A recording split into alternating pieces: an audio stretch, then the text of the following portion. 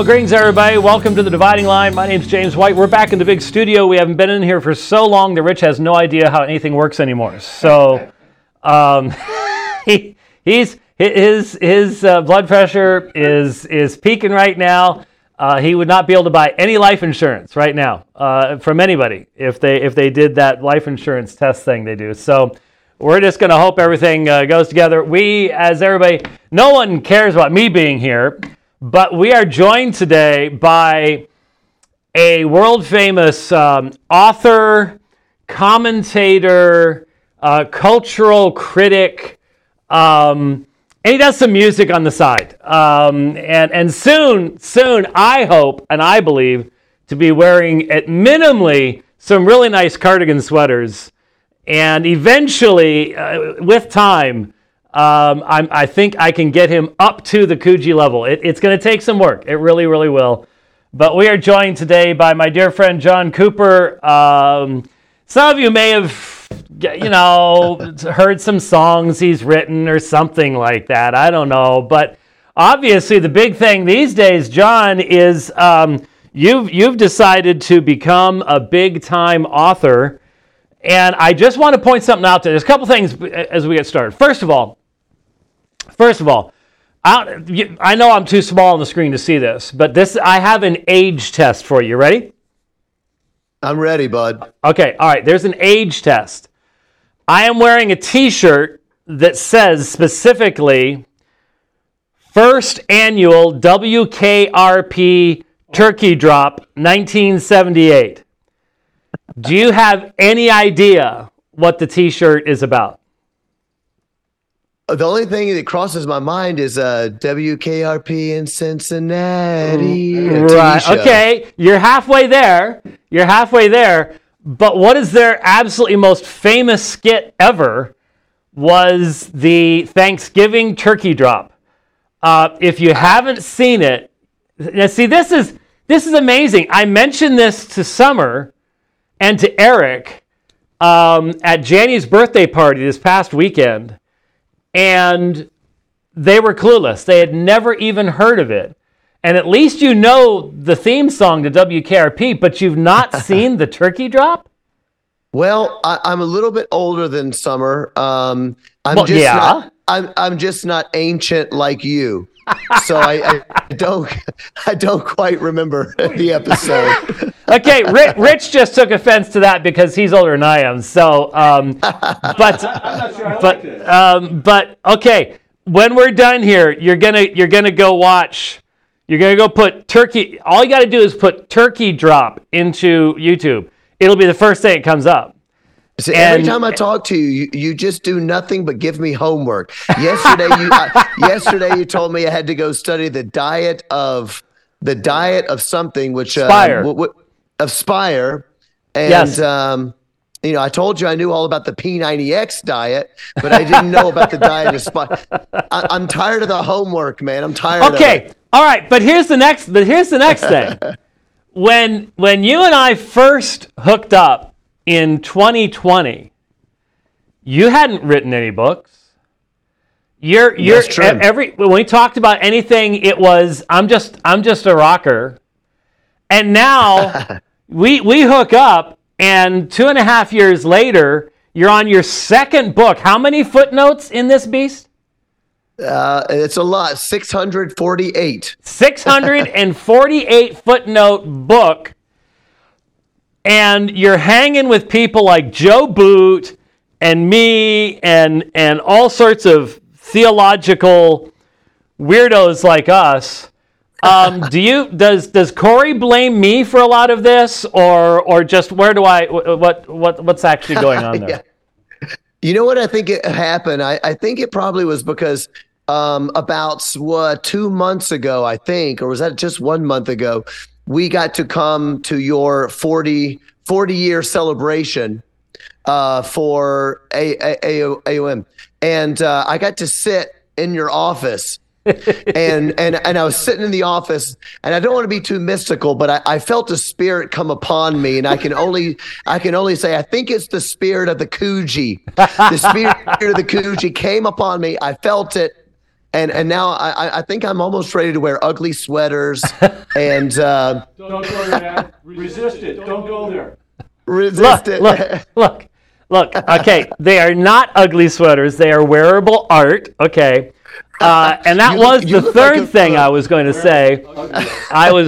Would you stop it? We're supposed to be professionals here. Come on. Hey, we didn't even start with the logo. Yeah, we didn't even start. Rich couldn't even get the logo to work. When you can't get your own logo working, you're pretty much out of the professional range. But the third thing I was going to do is I did want to sincerely thank you and Corey for coming here. In fact, it was right through the wall, right over there is where we were.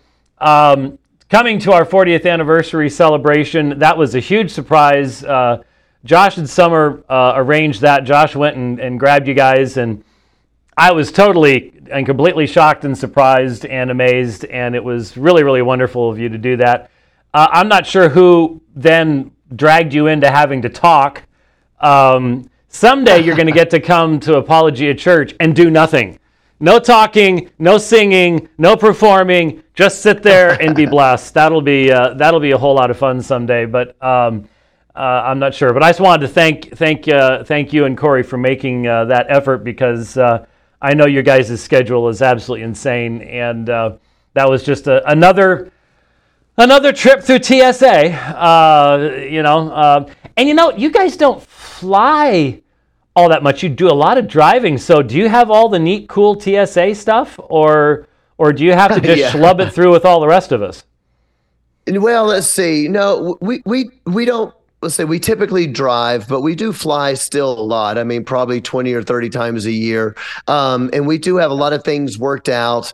So it's just part of the gig. If you're going to be in a band, you kind of got to fly planes, trains, and automobiles. We've done all of those things, but it was, we had a great time coming. I was really thrilled when Summer and Josh hit me and said, "Hey, do you think you guys can make it?" And I honestly was like, everything's booked. I'm not sure. We're going to have to see what the schedule is.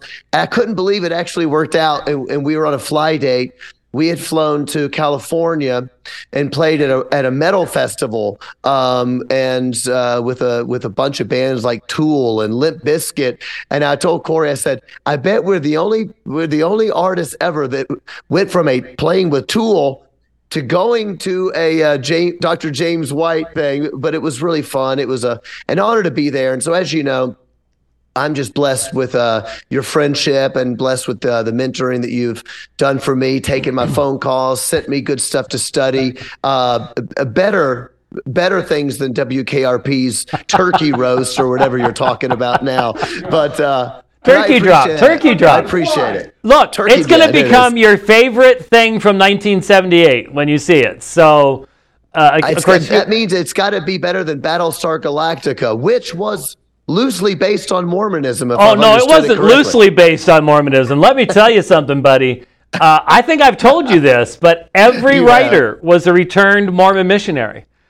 And I actually fired up a couple of the first episodes recently while I was writing indoors, and I was stunned at how Mormon it was. I mean, the language, the terminology, it was astonishing. But yeah, look, Battlestar Galactica wasn't meant to be funny. I mean, Starbuck tried to be funny, but really normally wasn't all that funny.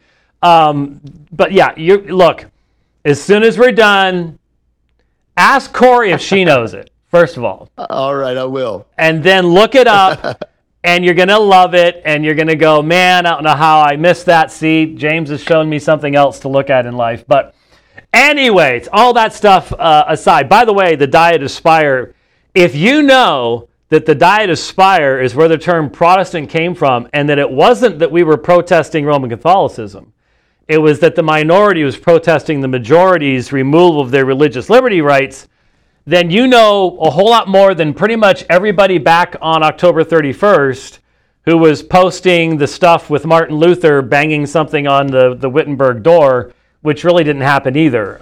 So see, I'm doing everything I can to make sure that when you get to book like number 20, you're going to have to like dedicate one of them to me or something, because I pointed you in the right direction. So, agreed. All right, it's a deal. Speaking of books, okay, so I don't remember. It was. I don't remember exactly when it was that you started sending me various versions of a particular chapter. I think it was sort of the heart of the book, the main chapter. Because I remember you were making changes in like a red or pink colored font type thing. And we went through a lot of changes because unlike the first book, which was more, I would sort of call it more of an evangelistic book, something you want to give unbelievers, sort of general worldview topics leading to a gospel presentation type of a situation. That's not what you're doing here, and you had to make a lot of decisions.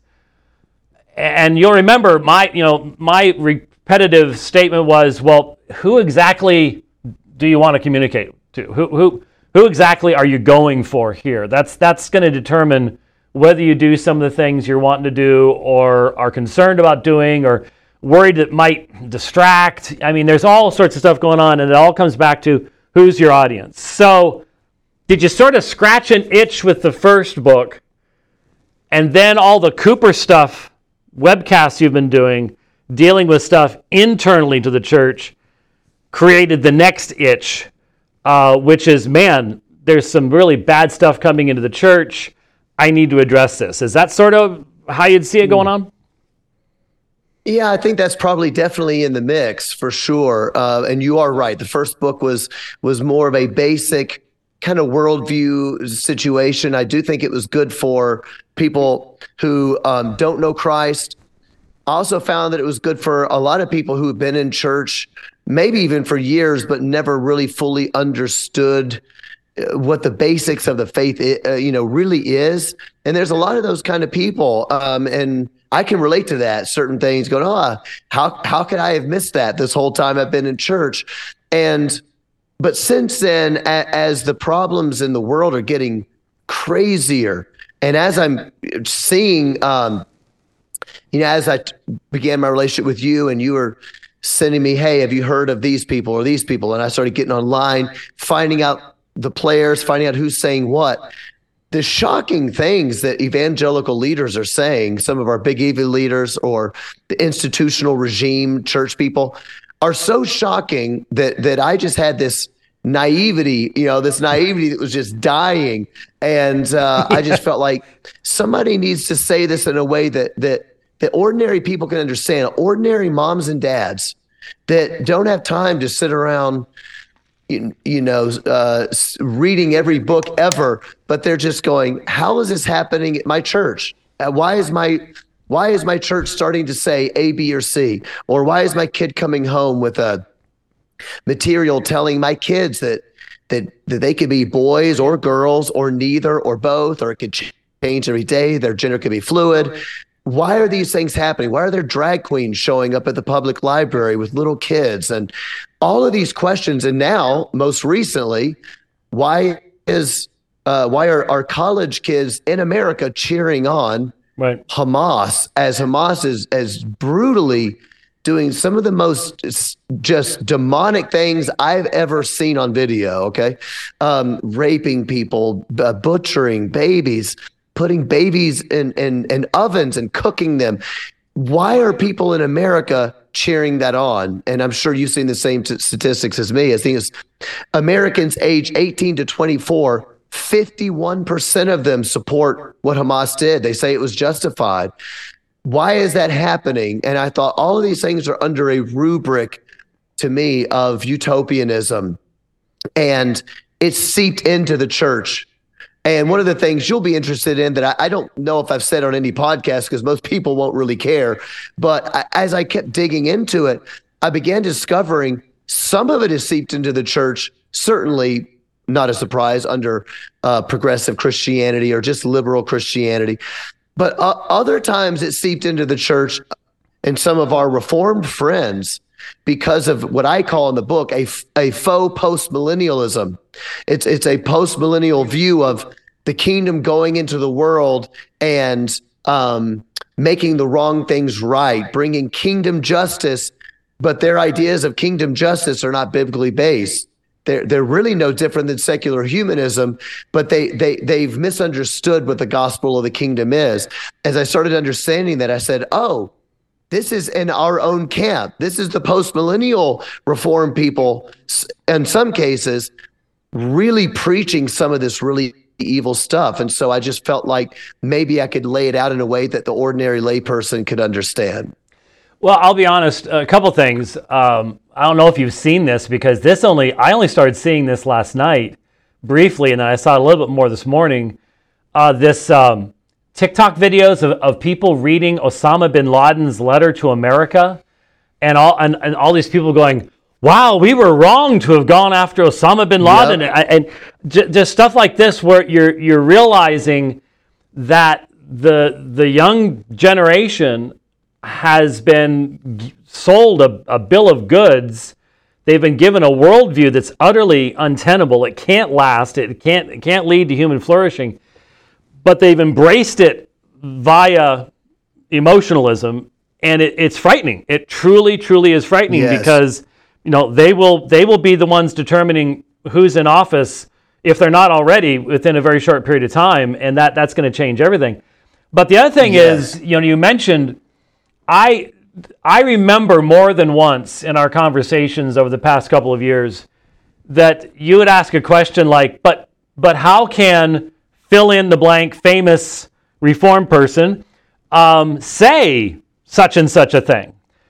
And there was a part of me that was almost hesitant to have to fill you in, basically. And say, well, you may have been really blessed by this person in this area or that area, but here's how this works. And I had to explain to you going to Fuller Theological Seminary and being their token fundamentalist and having to deal with the progressive perspective in my seminary education, and figuring out years and years later, that was purposeful. The Lord had an intention in that. That's become very important in my apologetic ministry, to be able to understand where these folks are coming from. But at the same time, you're not the first person that I've had to say, there's a lot of views out there that you sort of wonder exactly how someone did buy into it, and it's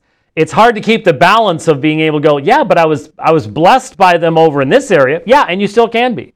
The Lord can use them in that way, but you have to be discerning. You have to recognize when there's other stuff coming into play. And so that was definitely a thought in the back of my mind, even on that first long phone call that we had. Remember, I was driving down from Flagstaff when we first talked, that big long one there, and it's just sort of like,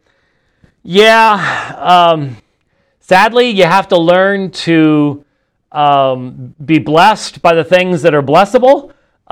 And then take the rest of it and go, not so much on that one. We need to try to bring some correction there, bring some light to this area, things like that.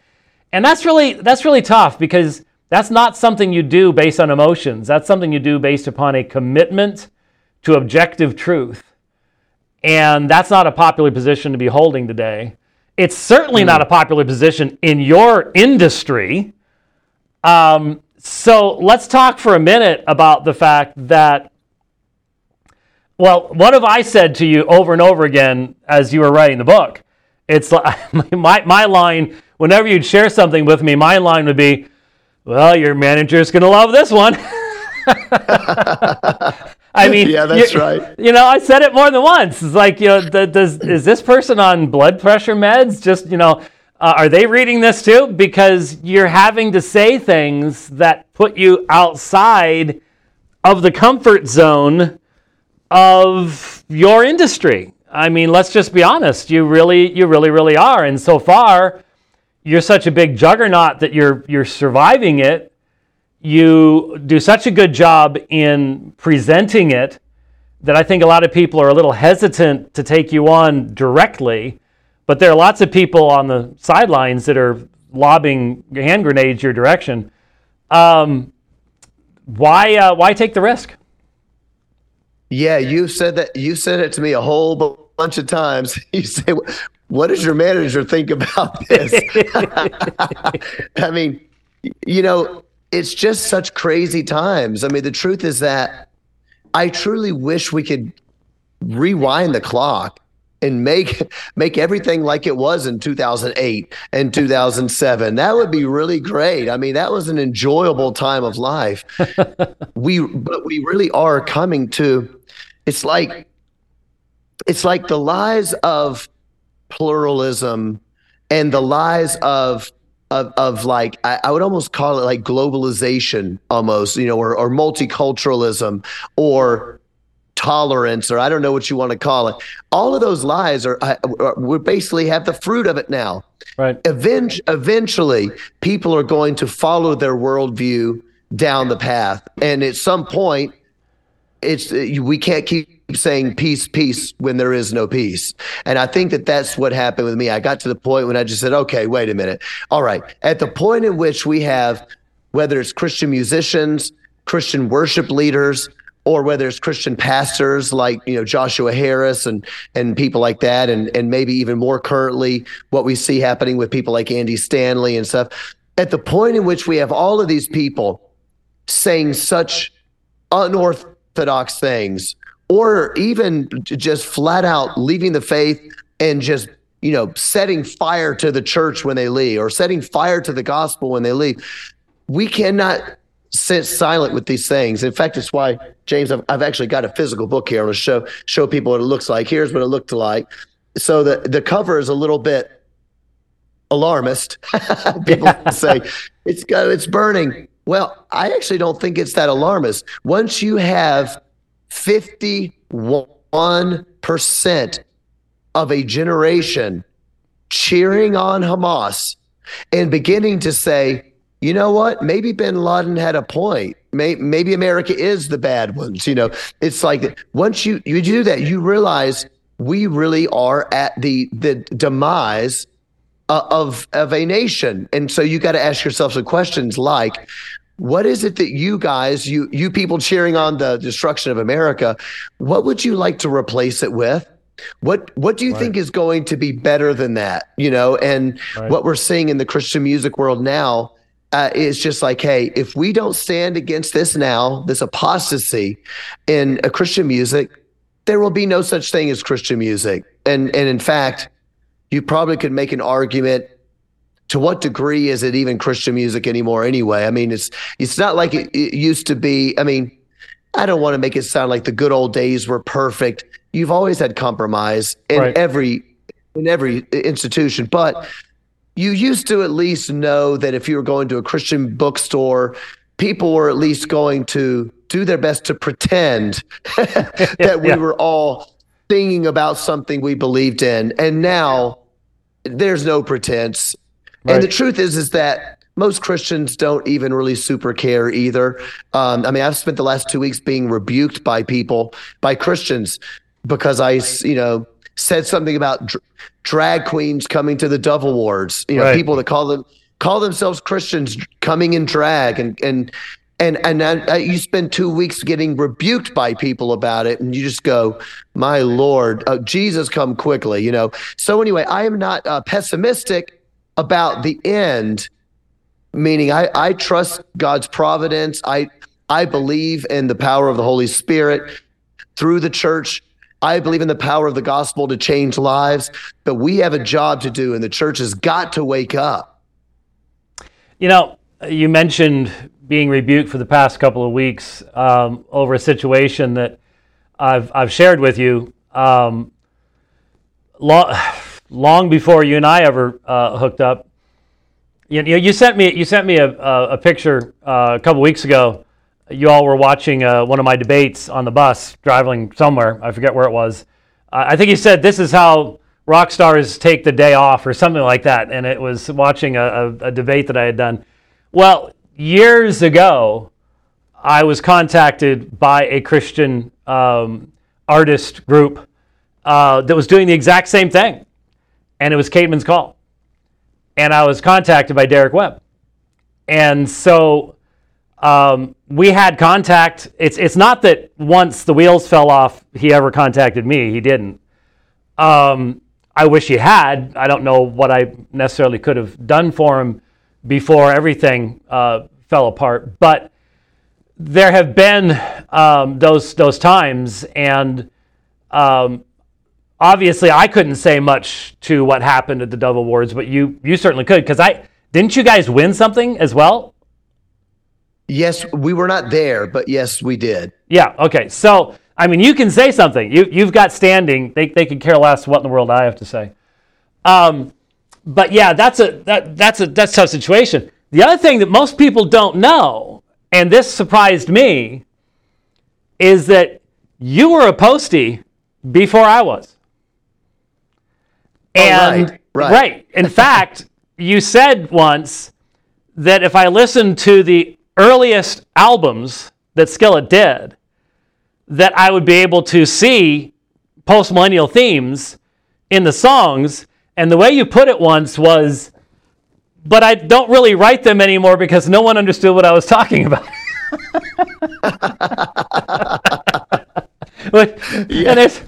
And there's a level of truth to that. But yeah, you go back to some of those earliest when you were a blonde, baby-faced kid, basically. There was post-millennial themes in a lot of the earlier albums, and so you were there before I was, and so you're coming at this not from where most people are coming at this, and that is a dispensational premillennial background that's sort of determining how you're going to look at world events. You're coming to this book, and you're seeing a utopianism, and there is a utopianism in the WEF, WHO, globalist, secular idea that if we just establish these secular standards, that all's going to be well. You're going to own nothing and be happy about it. La la la stuff. You're coming to that stuff, and you know what it means to have a positive hope for the future, but you have to differentiate that in light of sin, redemption, the reality of life in this world, from the utopianism of the secular perspective, which ignores all that, ignores sin, ignores redemption, ignores the law. So how do you communicate to your audience? Because at one point we had a discussion.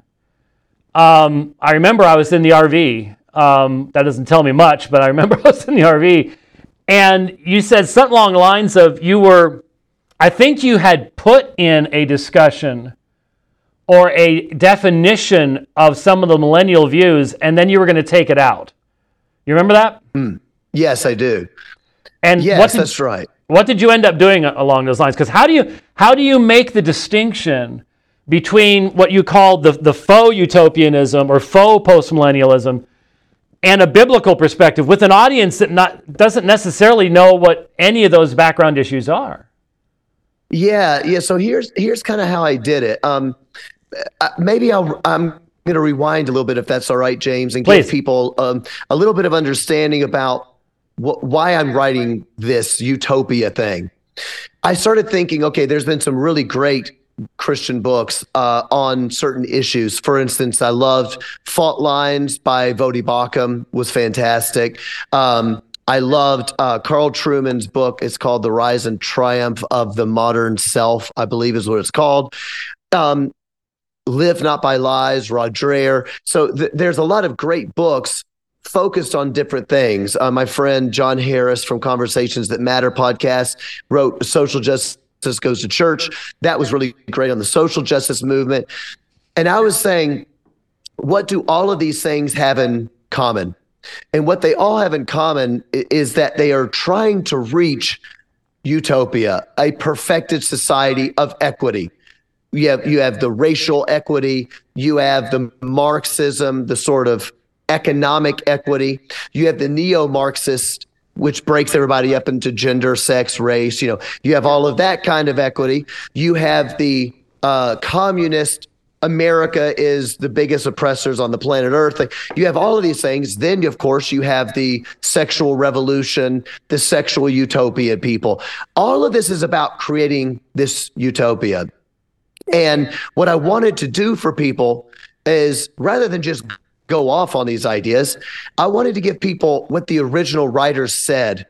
And the reason is because probably like a lot of people watching your show, in the last 3 years, I've had dozens of conversations with Christian people who I consider brothers and sisters in Christ, and we are butting heads. We're butting heads on BLM. We're butting heads on COVID, on whether churches should be locked down. These are people that were mad at Pastor MacArthur for opening up his church.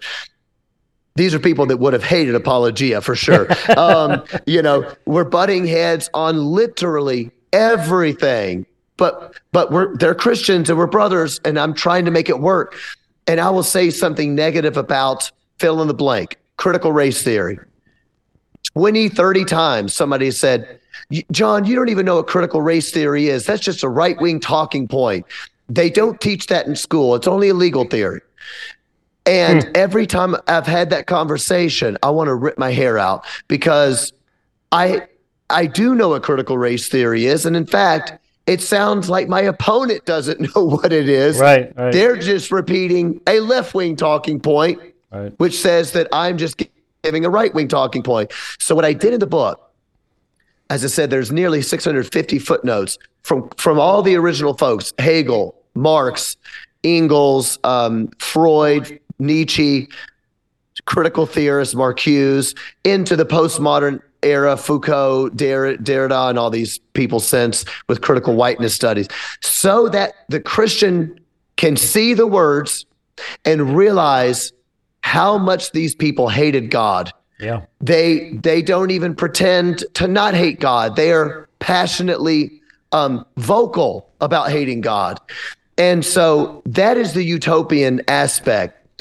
What I don't dig about the faux postmillennial, that's what I call it, the faux postmillennial aspect, is and by the way, I don't talk about eschatology a lot. I'm not a theologian. I could never go into a debate and win if it came to that. And I would never divide over eschatology. The one thing I really want to do is encourage Christians, whatever your eschatology is in your life, to live victoriously. So you might not believe in the quote unquote victorious church on earth, but certainly you agree that Christ has been victorious over the power of sin in our lives, and you have the power through the Holy Spirit to put that thing to death. And that is what so drew me to postmillennialism, actually, was realizing, oh, you mean I don't have to live in sin as a Christian? Of course I'm going to keep sinning, but I'm talking about patterns of sin and addiction and this and the other. You mean through the power of the Spirit, I can overcome those things because of the work of Christ on the cross? That blew me away. And so the thing I don't like about faux postmillennialism is that they typically are very morally confused. And I realize I'm making a generalization, but these people are morally, it's almost like they think everybody's going to get saved.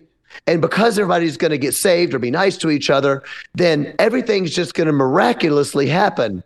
And people are no longer going to commit sins against their neighbors. Well, that's just utopianism. Right. That's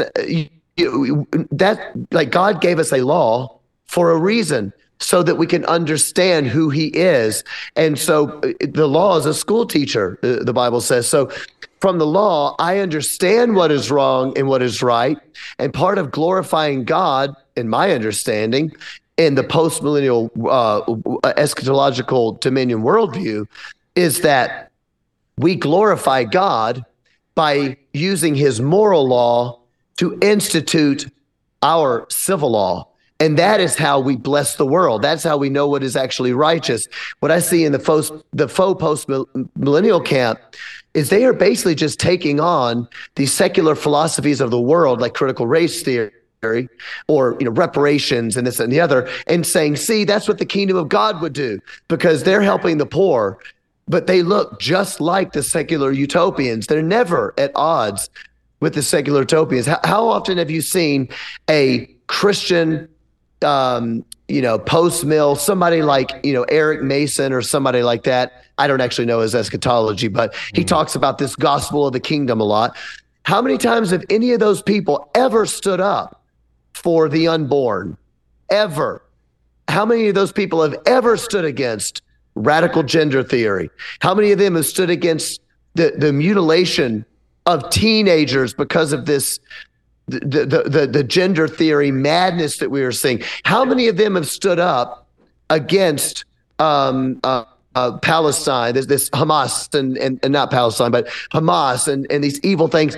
They never stand up for any of those justice issues because those justice issues are considered to be quote unquote conservative or whatever they are. They only stand up for justice when the neo-Marxists have told them they are supposed to. And I think that's a very telling thing. Well, remember that Eric Mason has called for an ecumenical church council to declare me a heretic. Then there's that. So I don't think he's done that for you yet, but the book might get you there. We'll see if we can. We'll see if we can get you condemned as a heretic by some ecumenical council just for the fun of it while we're at it. By the way, I've come up with a new term for you while I was listening to you talking. It's a whole lot easier to say on webcasts. Instead of faux postmillennialism, just call it FOPO. FOPO. FOPO. I like that. Just FOPO. I like that. That'll get you through interviews a lot faster. So this idea of a utopia, I'm not sure that people on our side have been clear enough in warning about this. I don't know if you remember there was a video that came out about 2 years ago. This did you see this? It's like built in a desert. It's this city that's like this narrow. We're talking about 15-minute cities and stuff like that, which is also known as a concentration camp. But 15-minute cities, and this city that you can cram all these people into, and it's so easy and all the rest of this stuff. And I'm sitting here going, all of this ignores the fact that you're cramming these people into a tiny little space and you're not changing their hearts. And we're watching the crime that is taking place around the world, but especially in Western cultures right now, because we have abandoned the moral constraints that had, even when the explicit beliefs had sort of gone by the wayside, there was still the tradition that sort of held things together. That's falling apart now.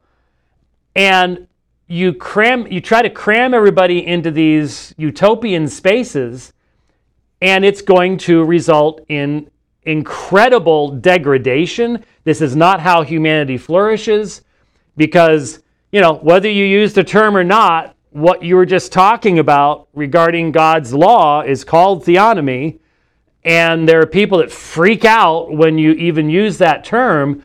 But obviously, we're sitting in a situation today where the world is, because of the encroachment of secularism and its worldview, the only way you can come up with this is right and this is wrong is you start by manipulating people's emotions.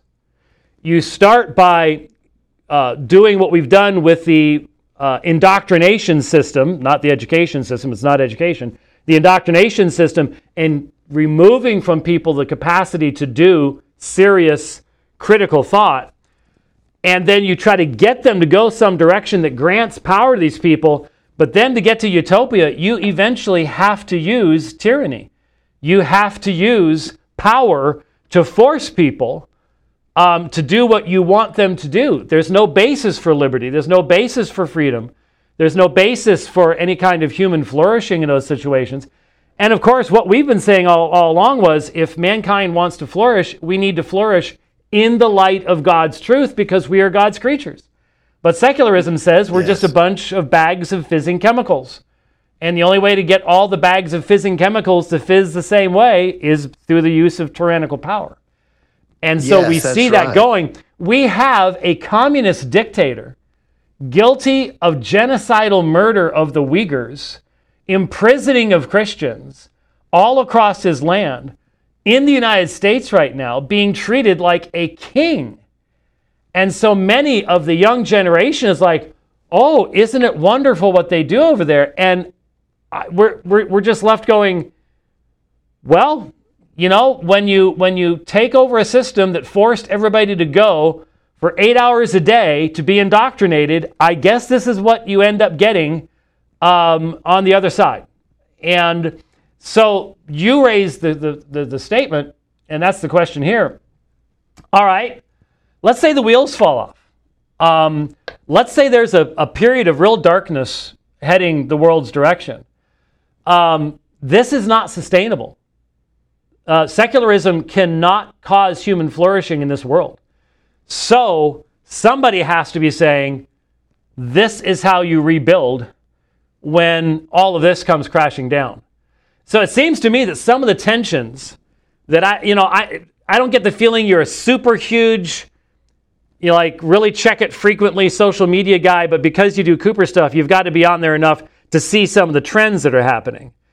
But it seems to me that part of the argument going on amongst Christians is between those who want to try to go back and rescue what we thought we had, and those who recognize it's too late for that. We have to be looking forward to building something new. And that's still an area of valid, I think, disagreement, dialogue, discussion, and stuff like that. What do you think? Where are you sort of feeling right now? Because from my perspective, hey, the only way this mess is going to be rescued is a massive work of the Spirit of God in bringing tremendous repentance. I mean, just, I don't even know how to describe it. That would be the only way. When I look at Scripture, it seems to me most of the time when something like this has happened, it's come after major judgment. After, Israel goes to Babylon, the temple's burned to the ground, there's nothing left type situation. Normally it's judgment that ends up bringing that along, but God can do what he wishes. What do you think? Yeah, I want to read this scripture, which I'm sure you've probably read on your show a billion times, but this is 2 Thessalonians chapter 2, starting in verse 9. The coming of the lawless one will be accompanied by the working of Satan with every kind of power, sign, and false wonder, and with every wicked deception directed against those who are perishing, because they refused the love of the truth that would have saved them. For this reason, God will send them a powerful delusion so that they believe the lie, in order that judgment may come upon all who have disbelieved the truth and delighted in wickedness. I think that is exactly what's happening now. I think things are worse than what a lot of Christians, than what a lot of us think it is. And if I could kind of rewind a little bit about the utopian thing, I think one of the things that Christians don't know, because this is so crazy, it's so crazy, a lot of Christians go, yeah, I know that's not true, so they don't study it deeply. Don't blame them. But they got to really understand what these utopians believe in. You're talking about the tiny wall where all 7 or 8 billion people on the whole planet are going to live. And we got to understand what these utopians believe. From Marx to all the way to now, they have never been shy about admitting that in order for this, well, number one, they believe that man is going to evolve into a new Superman. Marx even calls him a Superman. He will become a man will recreate himself. Nietzsche calls it the Übermensch. You see this writing through the critical theories. As man becomes liberated, man becomes a new kind of a man. Well, what does that new man look like? Well, that new man is perfected. And Marx and none of them are shy about saying, in order for man to be perfected, there's going to have to be tyranny. They're not shy about that. They're like, yeah, we're going to have to force people to do it because people still have these old habits like eating, like having children, having a family. Yeah, having a family, owning a thing, owning something. They say, yeah, there'll be tyranny. But then we're going to reach a new level. Then you've got in 1935, Wilhelm Reich, who is a Freudo-Marxian. He's a Marxist, but he was a student of Freud. He worked with Freud. He's the author of the book, The Sexual Revolution. That is the book, they call him the father of the sexual revolution, that inspired the 1960s free love movement and this and the other. So he wrote these pseudo-scientific, things. And he said, well, the problem with Marx, with Lenin, the problem with Lenin is that Lenin did not take Marxism far enough, because Lenin did not really include the sexual revolution. It had the economic. But you can't truly have an economic revolution to create the Superman without the sexual revolution to create this Superman. So how are you going to create the sexual revolution? Well, you have to unleash sexuality as early as possible. So he talked about the free sexual rights of children. He talks, and I'm not trying to be shocking on the show, but he talks about babies need to have orgasms. Children need to have sex with each other. Adults need to watch children have sex with each other. All sorts of the most godless, demonic stuff I've ever read. But this is a guy that was hailed as a hero all the way from Hollywood to the critical theorist to the New York Times to all of the people. What they believed was that once man was liberated sexually and he evolves into his new superhuman state, then man is not going to commit crimes anymore. Yeah. Because a man who is sexually free and has become a Superman, he doesn't want to commit any sort of sexual crime. He doesn't need to steal because he has everything he needs, because he is now the Superman and the state has the power to give him everything he needs. And the only reason people do anything wrong is because they've suffered trauma from society. So I don't think the Christians have understood how deeply these people are messed up. Yeah. So all that to say, imposed tyranny will lead to the Superman. Then they can put us in that little wall that you're talking about with your little bitty living space, and nobody's going to hurt each other because we're going to live in bliss and we're going to save the earth in the meantime. So I guess how I would answer your question is I do think you're right. There are some wonderful conversations that need to be had in terms of, all right, how do Christians move forward? And I'm all up for those conversations. I see good on both sides, to be honest with you. The one thing that I do not think is good, that I'm 100% against, is the Christians calling for pietism. It's the Christians saying, James or Cooper, you need to stop talking about, like when they see my book cover, they freak out because it's got an American flag on it, like I'm involved in some sort of idolatry or something like that. And I've confused America with like Israel, like spiritual right. Israel. I don't even know what they're talking about. But this idea that America doesn't matter at all, the government doesn't matter at all, law doesn't matter. It's not about that. It's about the gospel only.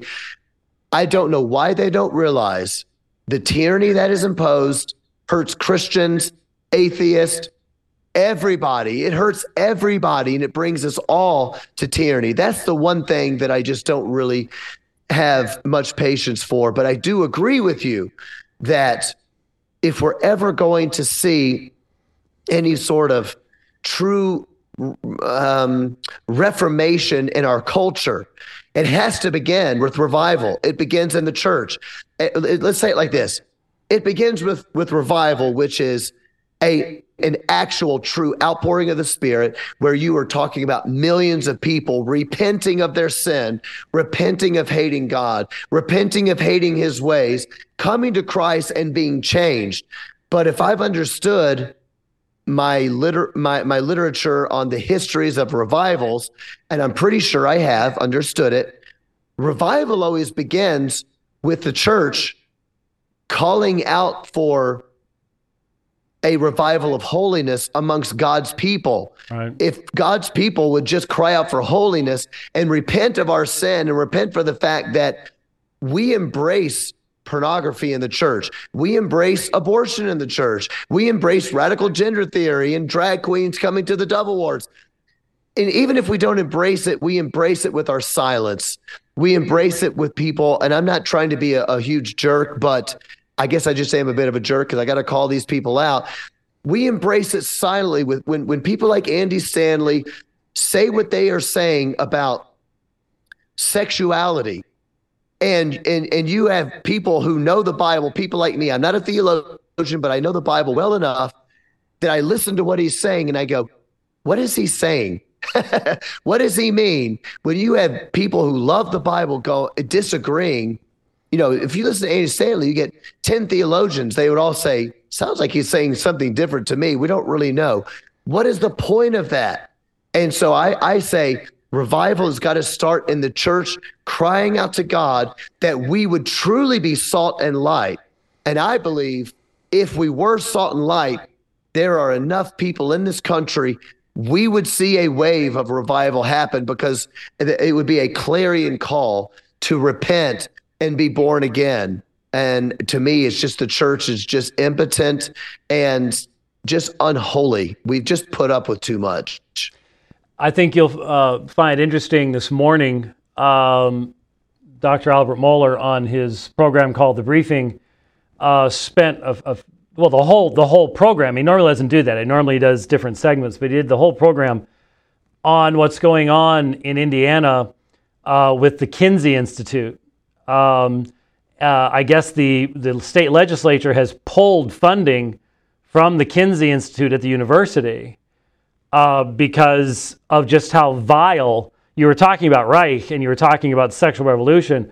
Well, Kinsey's book in 1948 was central to all of that as well. It's the very same stuff. He was clearly involved with pedophilia and all sorts of he himself was a just horrific sexual pervert. And yet, since it was Dr. Kinsey, even though, and it's fascinating, if you ever, I'm sure you've listened to, because I've told you to listen to it, and if you haven't, don't tell me you haven't because I've told you to listen to it so many times, the Bahnsen-Stein debate between Greg Bahnsen and Gordon Stein. Stein, so many of these atheist debaters are scientists, but their PhD dissertation was in some kind of, strange invertebrate animal or something. It has nothing to do with what they're talking about now. And that was the same way. He was an expert in some kind of slug or something, but he was given this overarching authority to tell everybody about human sexuality, and specifically, again, the normalcy of what we would call deviance in the youngest children, and that all those things were good and right and proper. And so you have this onslaught, but there was so much Christian belief in this nation that has taken decades for that onslaught to eat through that foundation, and just now the foundation starts crumbling all around us. You talked about how nice it was in 2007, 2008, but the reality was the termites were very, very active and had been active for decades. And it's not until the floorboards start falling out that we start seeing the foundational elements of all this kind of stuff around us. But you might want to catch today's briefing because it was very interesting, the information about Kinsey, and Mohler kept saying, I can't say anything more, but it's in the books, because it's just so vile as to what these individuals were doing. So yeah, I don't know. I'm not a prophet nor a son of a prophet, but I do know that we need to have our young people trained and grounded in not just a vague Christian worldview, but a heartfelt commitment to the fact that they are the creatures of God. That if my grandchildren, my grandsons are being taught that there is a calling of God upon them as a man, to be a man, to fulfill God's calls upon their life. My granddaughters are being taught that it's beautiful to be a woman a life giver, a mother, a nurturer, that these are different roles and that God gave them those roles. In other words, they need to have a more passionate commitment to what the Bible teaches they are than the secular wackos out there that have been taken over by this cultic thinking that will destroy them, but they are committed to their worldview. They are committed to their cult, and they're willing to give their lives for it. Well, pizza parties after church on Sunday night are not going to be enough to produce the kind of dedication. There needs to be a sincere focus upon grounding our young people in what God's called them to be. And that's those are the next generations. They're the ones that need to be doing it. So we need some skillet anthems on the goodness of being called to be a man, the goodness of being called to be a woman, the beauty of the family. Let's get to it, man. Let's get to it, man. I'm putting an order in right now. We need some, Dominion. My son called Dominion the greatest post-millennial theme song ever. Mainly because of the guitar solo, but we need, I'm not sure about that part, but so I'm putting the order in. What do you think? Any possibilities? I like it. Yeah, your son Josh had texted me that same thing, and I said, yeah, let's go. I loved it. Man, I love what you just said, James, and I wouldn't mind expounding upon it very quickly if I could. We'll see if it's quick. But one of my favorite things in the book is really what you just talked about. I think that what we focused on when I was growing up in church, I was taught manhood, I was taught womanhood, I was taught what the Bible says, all wonderful stuff. But I always understood it as, hey, this is what the Bible says, so therefore we need to do it because that's what God says. All true, love it. What I wasn't really taught so much, and what I speak about a lot in the book, is that God created a moral universe, and he created the moral law, and his moral law coincides with his moral universe.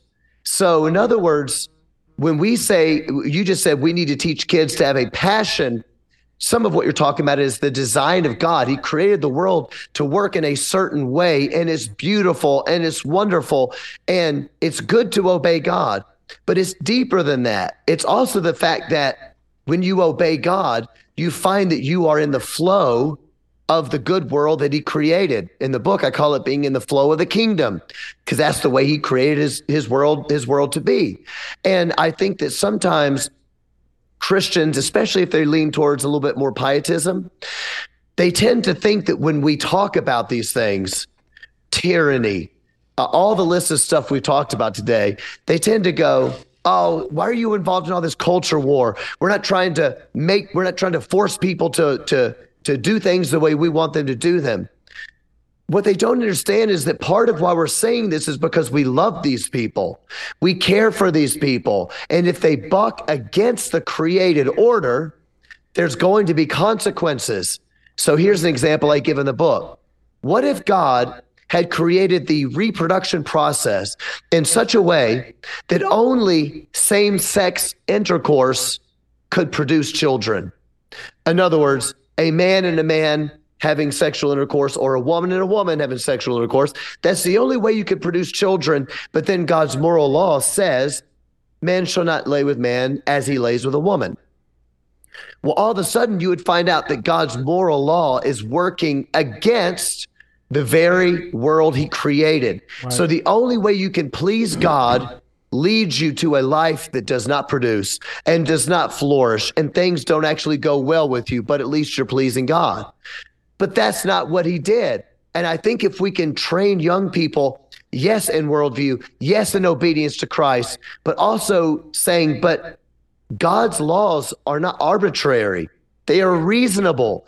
They work. And God created man and a woman to be complementary. And once you see it and you see that man and woman fit together physically, sexually, spiritually, emotionally, etc., it's actually beautiful. And you find yourself in a place where you are thriving.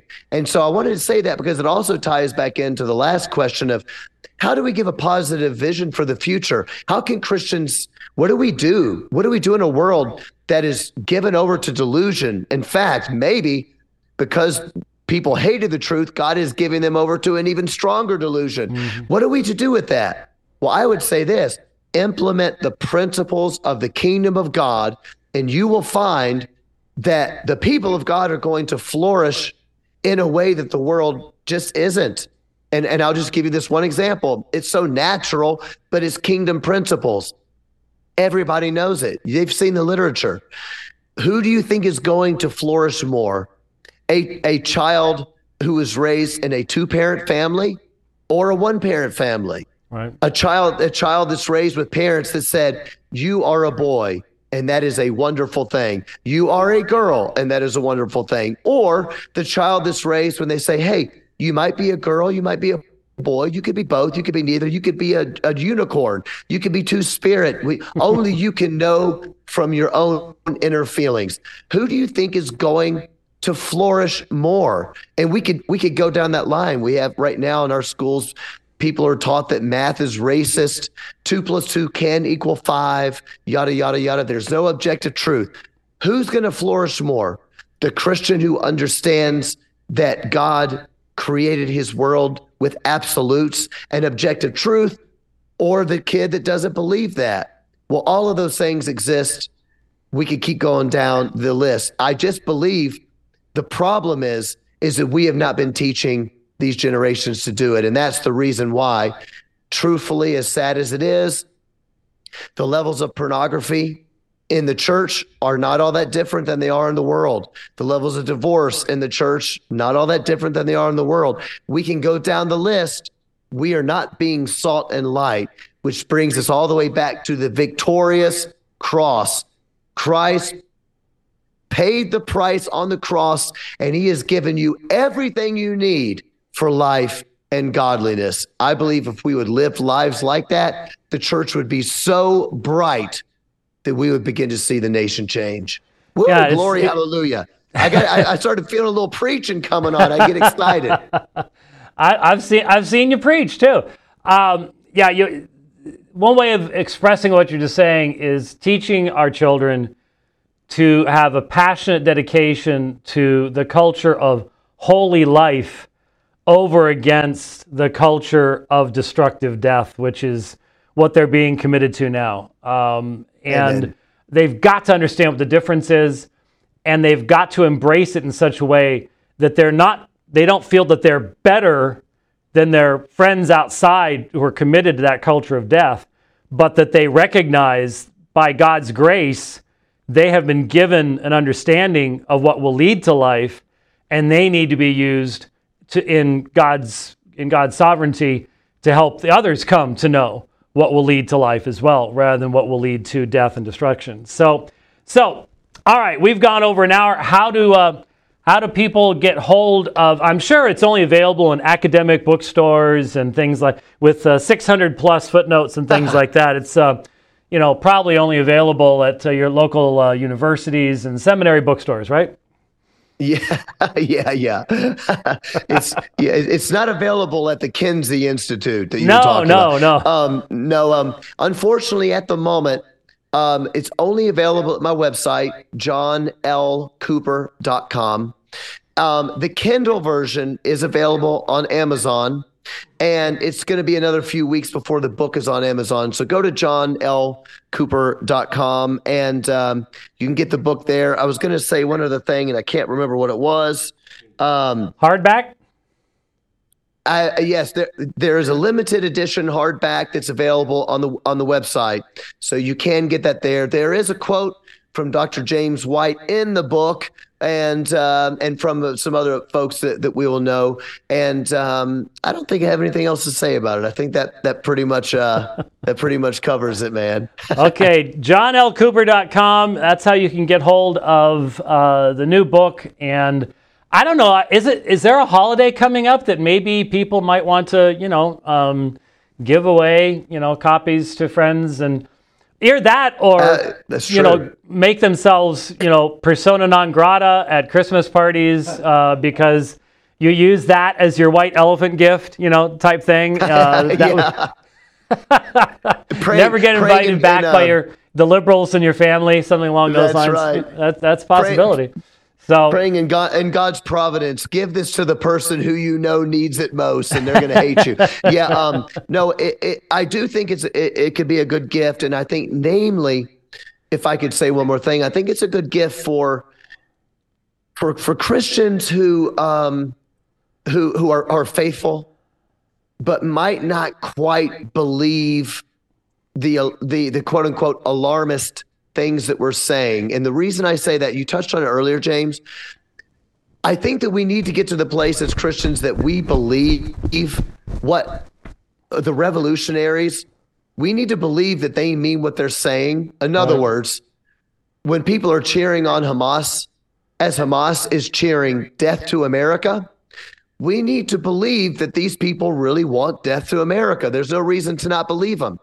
When we read the gender theorists say that the best way to bring liberation to human beings is to sexualize them as babies, we need to believe that they mean it. I think part of the problem is we haven't believed that these people actually mean the radical things that they're saying. They're playing for keeps. They have a totalizing utopian kingdom that is evil.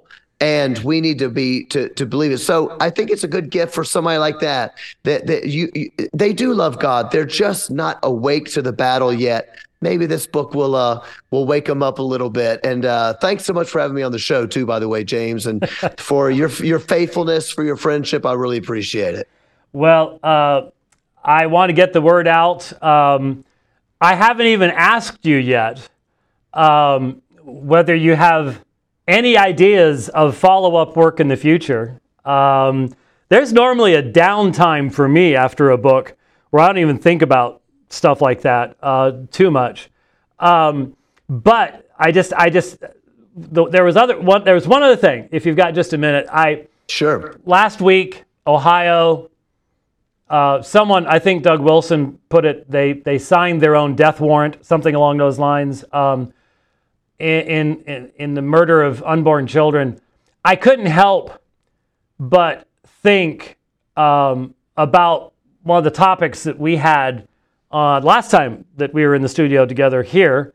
In light of what happened in Ohio, when you heard about the constitutional amendment there and basically abortion up to the point of birth, did Lucy cross your mind at any point as you're thinking about those things? I got to be honest, no, it didn't. But I had two different people text me and say that, this is reminding me of your song Lucy, and because I've written so many songs I forgot. But I won't lie to you. I was I keep getting annoyed with myself that I'm surprised at the level of evil. In fact, the first chapter in my new book is called "The Death of Naivety," and I feel like my naivety has pretty much died. I know what we're dealing with, but I'll tell you, brother, things happen. To see people cheering on the murder of that, and I think it was something like over 70% of single women voted in Ohio. The level of this kind of depravity is such a wake up call, and I'm not going to lie to you. I'm embarrassed how sad it made me, because I should know this already, but I just thought, God help us. We are driving off the cliff. We are giddy about driving up the cliff, shouting all the way down, cheering all the way down. And if we don't have the church stand up and start finding ways to lovingly convince people that God's ways are reasonable and right and will lead you to freedom, it's going to get bad, man. It is going to get so bad. So yeah, that's my little spiel. Yeah, no, I did think about it that evening, just simply because the song speaks to the devastation that these people want to have happen. They're rejoicing in it. This is what the culture of death is all about. You know, Scripture said it a long time ago. Godly wisdom says, "Those who hate me love death." If you're gonna hate godly wisdom, you're gonna love death, and you don't want to wish death on anyone. But that's exactly what took place in Ohio. It takes place all the time in the state houses of California and New York, and even up in your neck of the woods, it takes place. So, yeah, we need to be in prayer, and we need to be actively seeking to inculcate a compassionate yet deep love for the culture of life rather than the culture of death. So pick up John's new book. John, thank you so much. I don't know when you're headed back out our direction at all, but I know Not you're probably... Not soon, huh? Yeah, well, you going to be on the road at all in the future? I mean, do you have any idea what's coming up? Well, yeah, we're on the road now, which is why I'm in this random hotel room with whatever this painting is behind me. Oh, I was going to ask you about that. I thought you were in a really pretty good spot there. I thought, well, you've got a nice place in the house. And it's like, nope, it's a hotel room. Great. It's actually quite a nice hotel room, but we are on the road right now, finishing up a tour. We got another 15 shows. Ooh. And yes, it's been very busy because I've been promoting the book and doing the concerts, and that's what we're up to. So I don't know when we're coming to see you again, but yeah, people can, of course, go check out Skillet's music, find out what we're doing, and this and that and the other. All righty, man. Well, are you the last ones up tonight? Yes, let's see. Actually, we're not playing tonight. Today is a day off, but we played last night in Ohio, and I can't remember where. And then tomorrow we're playing Columbus. Well, there you go. You're in the heart of what we were just talking about. So give them hope and give them life. And thank you for joining us. And I hope the book does really, really well. And we'll be in touch, man. Thanks a lot. Thank you, brother. Have a great one. All righty. God bless. Thank you. All right. And Rich is taking care of all his stuff there. And if John can still hear me, I'll text you when we get done. Thanks for watching the program today, folks. And we will see you on the dividing line next time. God bless.